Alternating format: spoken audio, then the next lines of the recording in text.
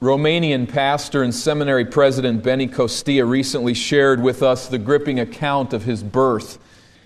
His mother was assured that if she did not abort her unborn child, she would die in childbirth.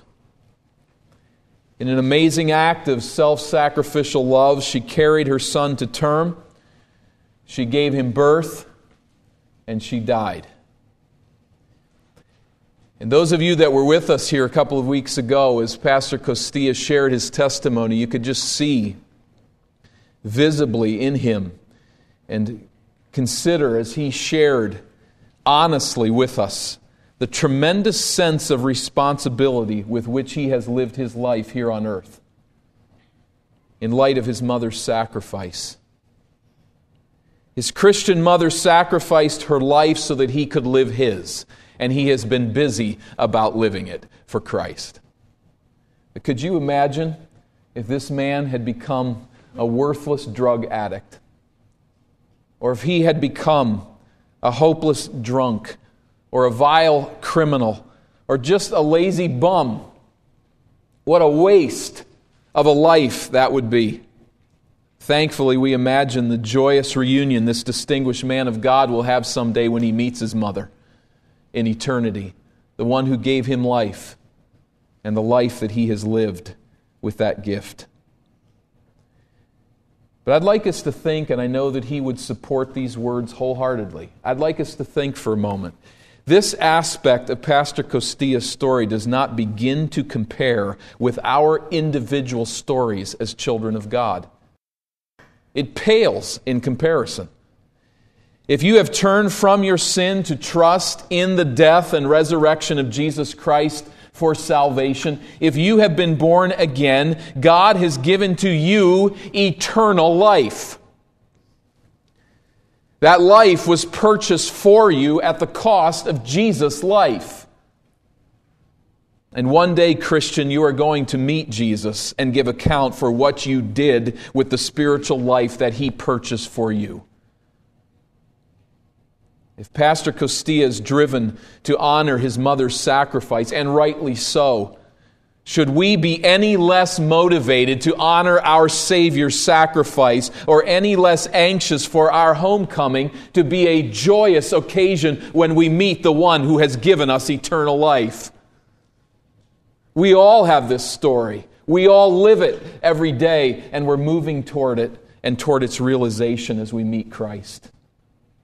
I propose to you this morning that the realization that we have been given the gift of eternal life, coupled with the realization that we will someday stand before our great God and Savior to give account for our life, should determine the fundamental orientation of our lives as believers and of our life as a church.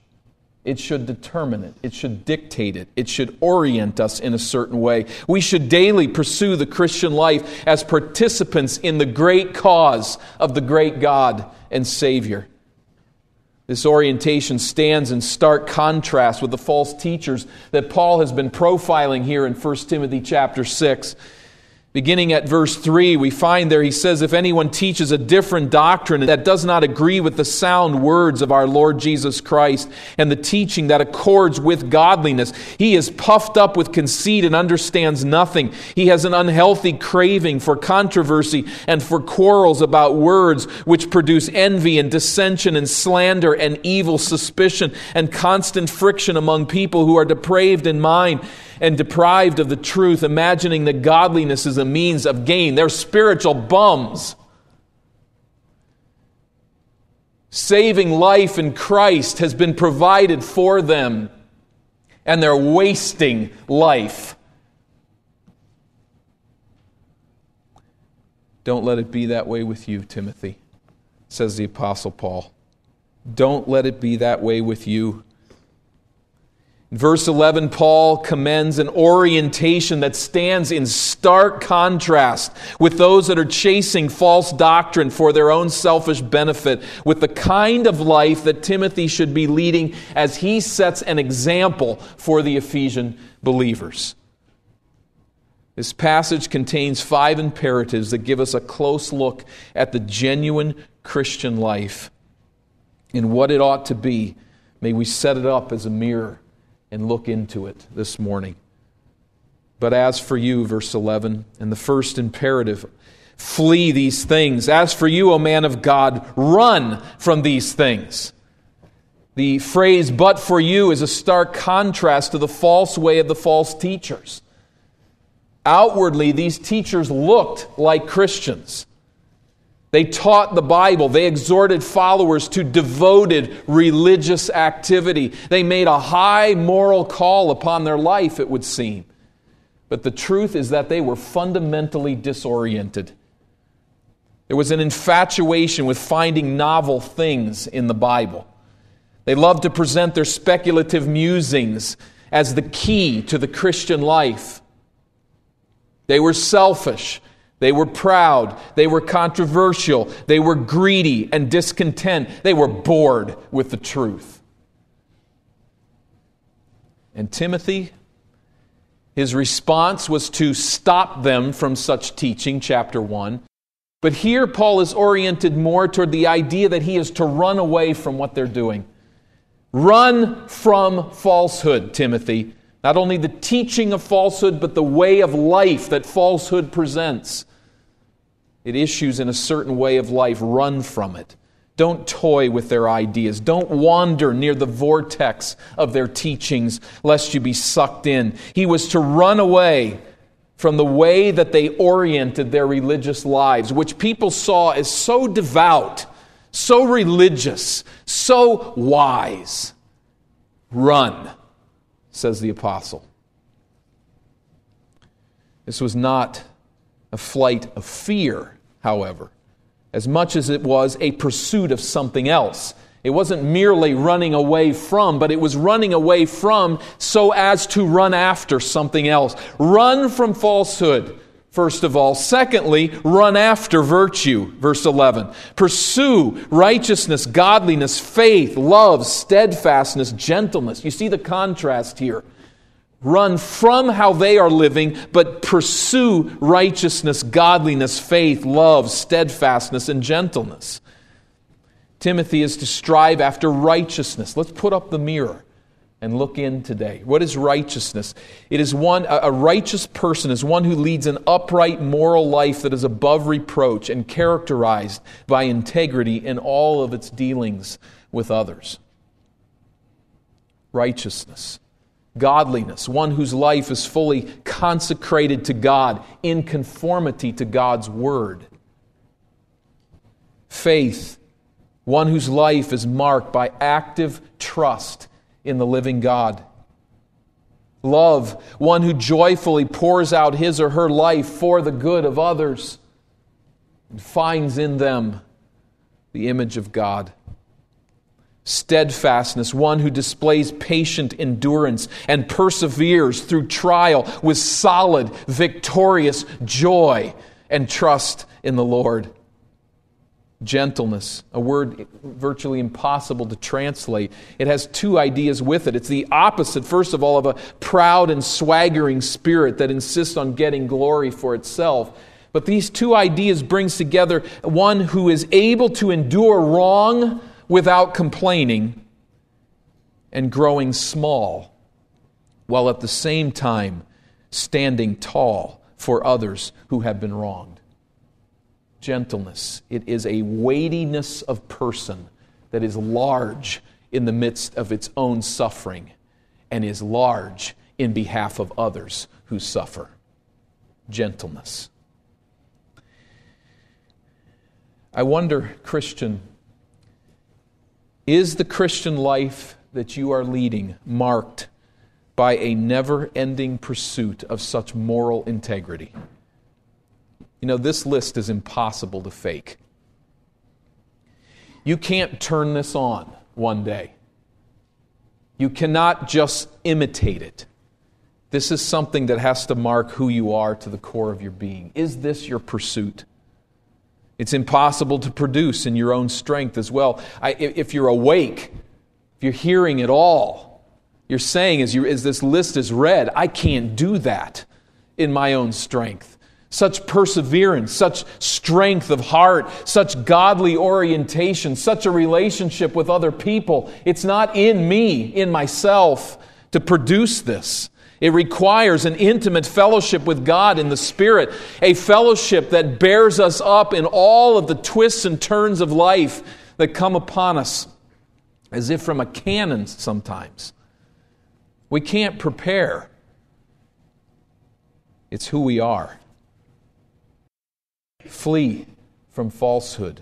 Pursue this way of life, this moral virtue of the Christian walk. And thirdly, fight for faith. Paul says to Timothy and the Spirit to us, fight for faith. Verse 12, fight the good fight of the faith. This word fight is related to our English word agony.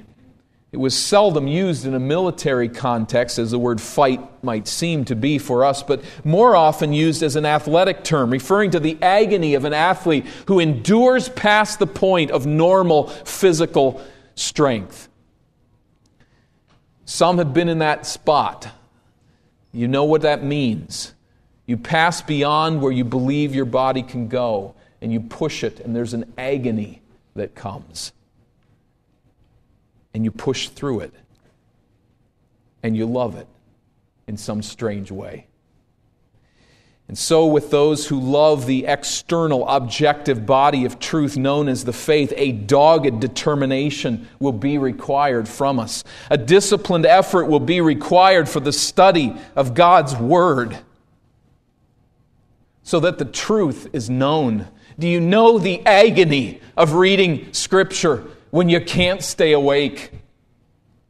The agony of reading the Word of God when your mind is torn in so many other directions. The agony of the discipline of the Word of God in your life. If you, as a reader of Scripture, simply sit around and wait until it feels good to you to read the Word, you'll never know this agony of the Christian servant. A determined effort to study God's Word, to know His truth. Sometimes it comes when you're feeling good and everything fits together, but often it's an agony, an effort. There's secondly the agonizing effort that will be required for the confrontation of false teaching. This is an agony that Timothy must take on. There are times when people hold truths dear or hold ideas dear, and it's not the truth. And it will be difficult to go to them and to stop them from teaching what they're teaching and believing what they're believing. That can be extremely painful. Paul says, fight the good fight of faith. Go on in the agony of standing for the truth of God. A fourth imperative we find in the middle of verse 12. Take hold of the eternal life to which you were called and about which you made the good confession in the presence of many witnesses. Take hold of the eternal life to which you were called. Eternal life is a one-time gift that we receive from God. But having received that gift, eternal life is something we continue to pursue with perseverance. I already have it, but not in its fullness. I already have it, and the evidence is that I am grasping for it. We need to, as Scripture unfolds, to understand this relationship. It's not a work salvation, a salvation that works, but it is rather salvation that works and will be consummated in glory. So Timothy is to reach out, to lay hold of that to which God has effectually called him. The illustration that helps me in this regard is a picture of a father picking up his child and holding that child up to an apple tree where the child can reach out and grab an apple off the tree. That child could never reach that apple on his or her own, in their own strength. Their own height is insufficient to get anywhere near that apple, but this little child is picked up by a parent and held to the place where they can reach out and grasp the apple. In this analogy, God is our Father and picks us up in His own, for His own purposes and grace, and lifts us up in saving grace to reach for eternal life. to grasp something we could never achieve on our own strength, but to grasp that for which He has called us. He has given us life. He has given us salvation. He provides the height, so to speak. But that doesn't mean that we sit there in His arms and do nothing, but we grasp for the eternal life which He has given us as a gift. It's not a works salvation, but it's a salvation that works. And it is a salvation here in Timothy's life that fits the good confession that he made before many witnesses, you notice. About which, that is, about this eternal life, you made the good confession in the presence of many witnesses. And we're not sure exactly what this means. But if you note carefully the connection between about which and eternal life, the confession in view is probably Timothy's baptism, where he confessed his newfound faith in Christ. It's difficult to know, but whatever the confession is, it's about this eternal life. And it's a confession that he makes in the presence of many witnesses, which doesn't seem to fit too well the idea of the elders gathered around him and placing their hands upon him, chapter 4 and verse 14. It sounds more like the assembly. Many witnesses have gathered together. Whatever the case, whatever the historical background, at some point in the past, Timothy confessed to a group of people that he had received eternal life through faith in Jesus Christ. And he gave witness to that reception. Timothy, you made that confession. You have identified with the salvation that Jesus has given. Grasp for it. Reach for that eternal life. Spend your life grasping the new life in Christ that you have been given and to which you are moving into glory. The fifth imperative, and will take a little bit longer to unpack, but that is to fulfill your stewardship. Verse 13, chapter 6, I charge you in the presence of God who gives life to all things and of Christ Jesus, who in His testimony before Pontius Pilate made the good confession, to keep the commandment unstained and free from reproach until the appearing of our Lord Jesus Christ. Paul issues a formal charge to Timothy, invoking here the name of God who gave Timothy eternal life. He also invokes the name, you notice here, of Christ Jesus, who made His own confession. Ironically, in His trial before Pontius Pilate, Jesus said virtually nothing. What is the good confession that Jesus made there? Perhaps it is just the words that He spoke, which was to agree that He was Messiah, that He was the King of the Jews. And that confession uniting together the Jews and the Romans against Christ and leading to His execution. What Jesus did before Pontius Pilate was not say a lot of words. What He did was agree to who He was. And that's precisely what Timothy has done in his confession. To agree with whom Jesus is. To identify with His person. And so, in light of God who gives life and Jesus who made the confession of who He was, Paul charges Timothy to keep the commandment. This is probably referring to his faithfulness to the true doctrine, his ministry of the gospel, and obedience to the moral demands. I'd like to land on this later in the series, but we see this really building, don't we? This constant orientation toward the truth of God, coupled with the moral life that flows from belief in that true doctrine. Keep the commandment, Timothy. Hold true to the stewardship that has been given to you. You have been entrusted with a body of truth and with responsibilities in your moral walk. Hold true to this stewardship. And what's the motivation? In verse 14, to keep the commandment unstained and free from reproach, that is to uphold it faithfully, not to compromise it, until the appearing of our Lord Jesus Christ. Until the appearing of our Lord Jesus Christ. Timothy is to orient his ministry toward upholding the true doctrine. Ample motivation is supplied by the fact that he will someday meet Jesus Christ and give account for his life. The ultimate motivation is not that Paul may soon return to Ephesus. The ultimate motivation is that Christ may soon return to earth.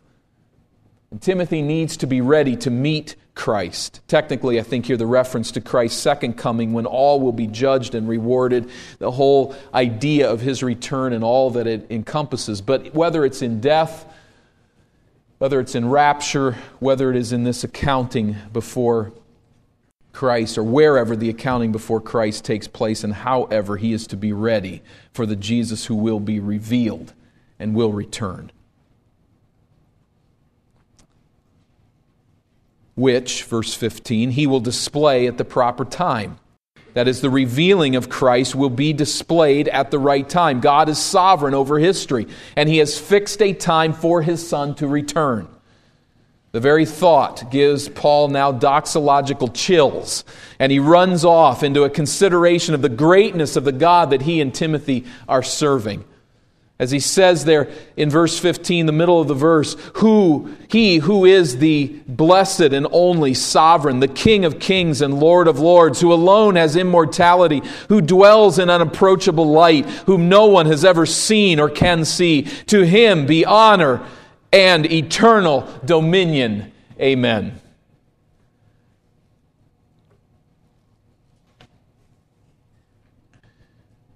Let us hear it. Let its truth settle down upon us. These are words that in some respect defy description and unpacking. Let us let them settle and hear of the greatness of our God.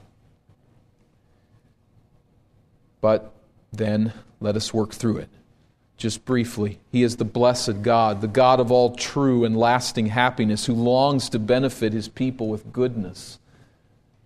This is our God, the blessed God. He is the only sovereign. He alone rules heaven and earth. He is indeed the King of kings and the Lord of lords. He is the ultimate power and authority. All authority flows through Him to human representatives on earth, whether godly or ungodly. He is the King of kings and the Lord of lords, who alone has immortality. That is, God cannot die. This is not denying that human beings will live forever, but it is that God alone possesses immortality inherently.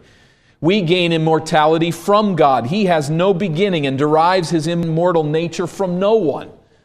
He is the immortal God who dwells in unapproachable light, a blinding physical radiance that bears witness to God's glorious splendor, absolute purity, and penetrating truth. We sang that song this morning. "'Tis only the splendor of light hideth thee." God is full revelation of all that is true and real. But in our sin, in our humanity, we are limited from that truth and from a full perception of it simply by the glory of God. It is too great for us to behold. No one has seen Him, Paul says. This speaks of His utter holiness, that no one can fully take in God, or we would be consumed on the spot. It reminds us of Exodus 33, where Moses sees the trailing edge of God's glorious presence. That's as close as anyone has come. But no one has looked full into the glorious face of God. He's too holy for us even to see. It reminds us of Exodus 34, as Moses comes down off the mountain and his face shines because he has been with God. I think here we need to really hone in and to consider our own relationship with the Lord and this glorious God. Underlying this doxology is the reality that our spiritual progress as Christians will never surpass our vision of God. It would probably be a good exercise for all of us sometimes to sit down and write out what we believe God is, who we believe that He is. Not to pass a test for a theology class, but to really analyze what is deep within our heart. What is your true vision of God?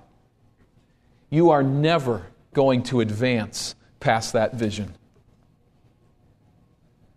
Indeed, that vision may be limiting your spiritual progress. We need to know Him for who He truly is. We need to see Him in all of His glory. And this is one of the prayers of my life for you as a church and for me as a child of God, is to see God more fully, to know Him for who He truly is, to get a sense of His true character and nature, and to be ever growing to understand that more. There's nuances of God that as a child we can't handle. There are nuances of the nature and the character of God that as immature adults we cannot handle.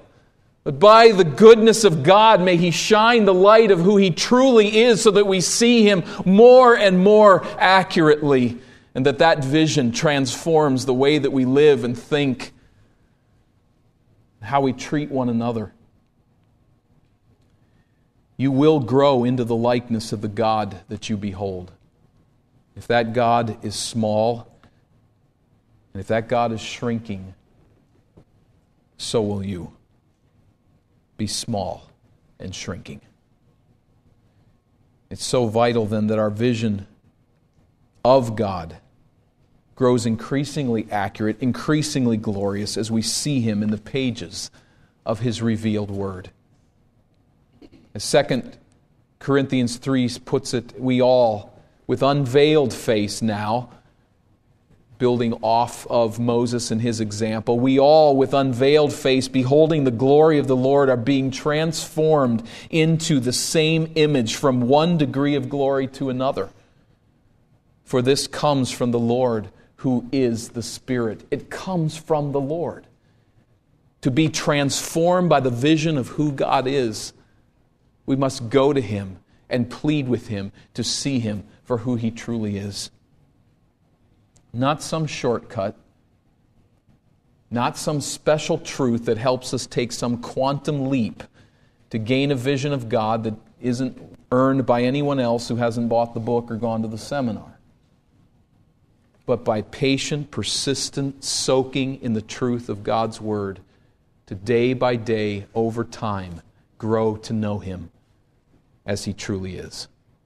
How can I know if I'm on track? How can I know if my orientation is right? We really do see here, once again, two ways of the Christian life. One that's very busy and externally devout and is worthless. And one that is growing in the likeness of Christ and is alive and real. How do I know if I'm on track? Just a couple of test points for us to consider, and I hope that it simply spawns further discussion among all of us at dinner table today and tonight as we meet again and after service today. But I think one thing is that our orientation must be toward the Bible.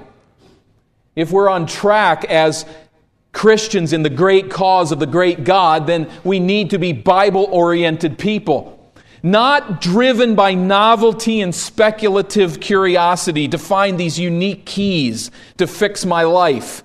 Chapter 1, 3 through 5, chapter 6, 3 through 5. But rather an orientation toward the Bible that seeks moral transformation. That seeks spiritual growth, that seeks Christ-like behavior, that is moving to see ways and discern ways in which I can relate to other people in a more honorable Christ-like fashion. That seeks ways and seeks conviction as to how I am to handle suffering in my life. That seeks to grow in the virtues of Christian character, that seeks to align its goals and dreams with the Word of God. Our orientation should be toward Scripture. As Paul has said to Timothy over and over, but I just repeat one earlier line from chapter 4 and verse 12. Let no one despise you for your youth, but set the believers an example in speech, in conduct, in love, in faith, in purity. And now in chapter 6 and verse 11, in righteousness, in godliness, in faith, in love, in steadfastness, in gentleness. To be such a person, I need to be oriented toward the revealed Word of God. Turn with me to 2 Peter chapter 3 as we look at another apostle's take on this very theme. And notice how he brings together the idea of those who are headed in the wrong direction and the place of the Word of God in transforming the believer. 2 Peter chapter 3 and verse 14.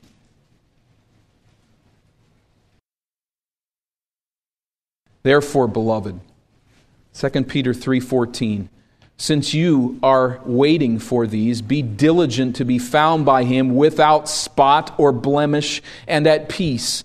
And count the patience of our Lord as salvation, just as our beloved brother Paul also wrote to you according to the wisdom given him, as he does in all his letters when he speaks in them of these matters. We've been just reading about these matters in 1 Timothy chapter 6. Now notice what he says. There are some things in them that are hard to understand, which the ignorant and unstable twist to their own destruction as they do the other scriptures. These are people reading the Word of God, twisting it so that it destroys them.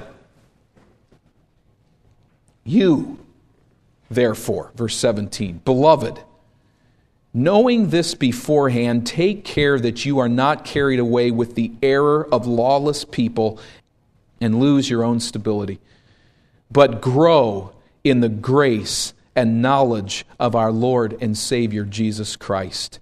To Him be the glory both now and to the day of eternity. Amen. You see the parallels between these two passages. They're profound. That's because Peter and Paul are on the same page. All liberal scholarship aside that loves to put these two at one another's neck. They're on the same page.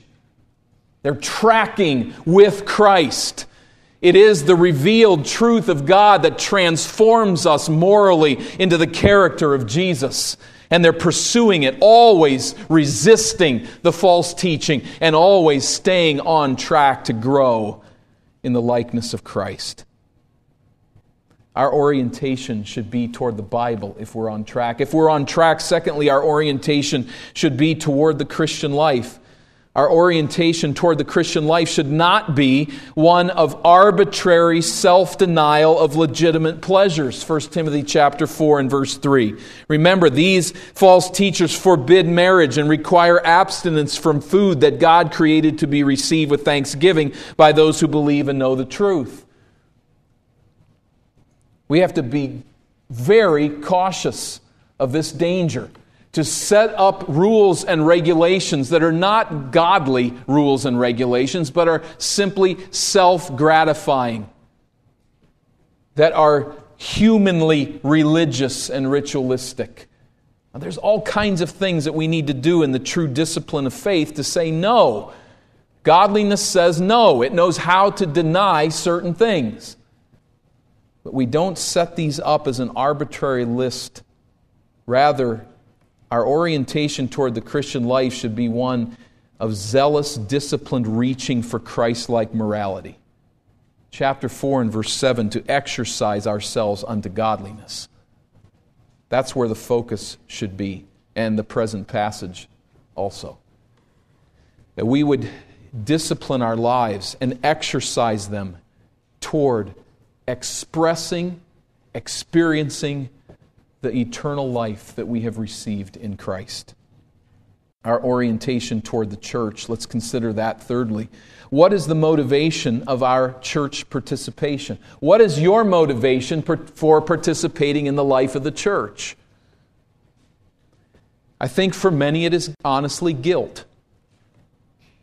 They don't want to deal with the weight of guilt if they don't participate in the life of the church. For others, it's social connectedness. It's sort of an extended family, a way of knowing other people and having friends. For others, it would appear to be, I don't think we cross this line as a church, but for some it seems to just be entertainment. It's just maybe the best show on the block for this day of the week. Come and just be entertained. For others, it is to satisfy the expectations of others.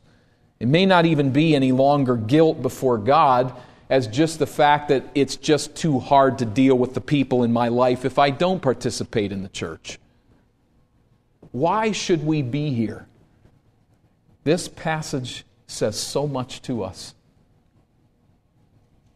We should be gathered as a church, and you should participate in this assembly as communal perseverance in the faith.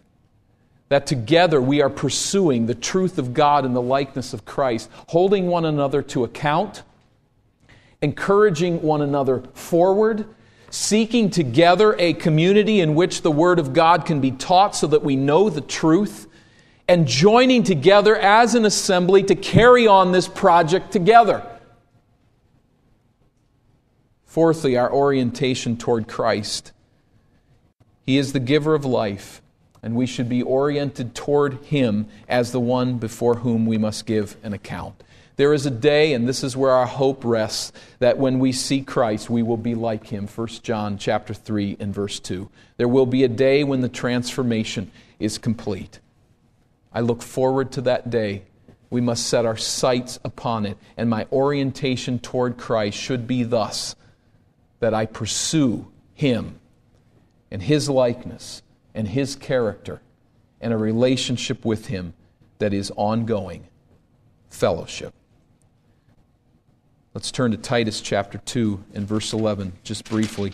As was read earlier, we recited together, or read together, Titus chapter 2, verses 11 and 12. Let's consider again this point, our relationship with Christ and His coming. For the grace of God has appeared, bringing salvation for all people. Titus 2:11 or 12. Training us to renounce ungodliness and worldly passions, and to live self-controlled and upright and godly lives in the present age, waiting for our blessed hope and the appearing of the glory of our great God and Savior Jesus Christ, who gave Himself for us to redeem us from all lawlessness and to purify for Himself a people for His own possession who are zealous for good works. That's the cause of Christ. That's what He is up to. He is coming back. He will reveal Himself in glory, and in the process He is purifying to Himself a people who are zealous for good works. This should speak of how we orient our lives to the Bible, how we view the Christian life, how we look at the Christian church, how we view our relationship with Christ. His coming is soon. And Christian, we must ask then, are you actively participating in the great cause of the great God? Are you making progress in this way of life? Are you preparing to meet Jesus Christ and to give account to Him for the investment that He has made in you? If you do not know Christ as your personal Savior, He's still coming, and you will meet Him. But I call you to consider the truth that He has offered eternal life to those who come and trust in Him. This is a gift for all of us. It's not something that we've earned. It's not something you must earn. It is a gift to be received by faith in the work of Jesus Christ crucified and risen, as you turn from self and sin and embrace the salvation that He has provided and enter on to this great life. May those of us who know Him consider carefully our orientation today and continue to make progress in the faith. Let's bow for prayer.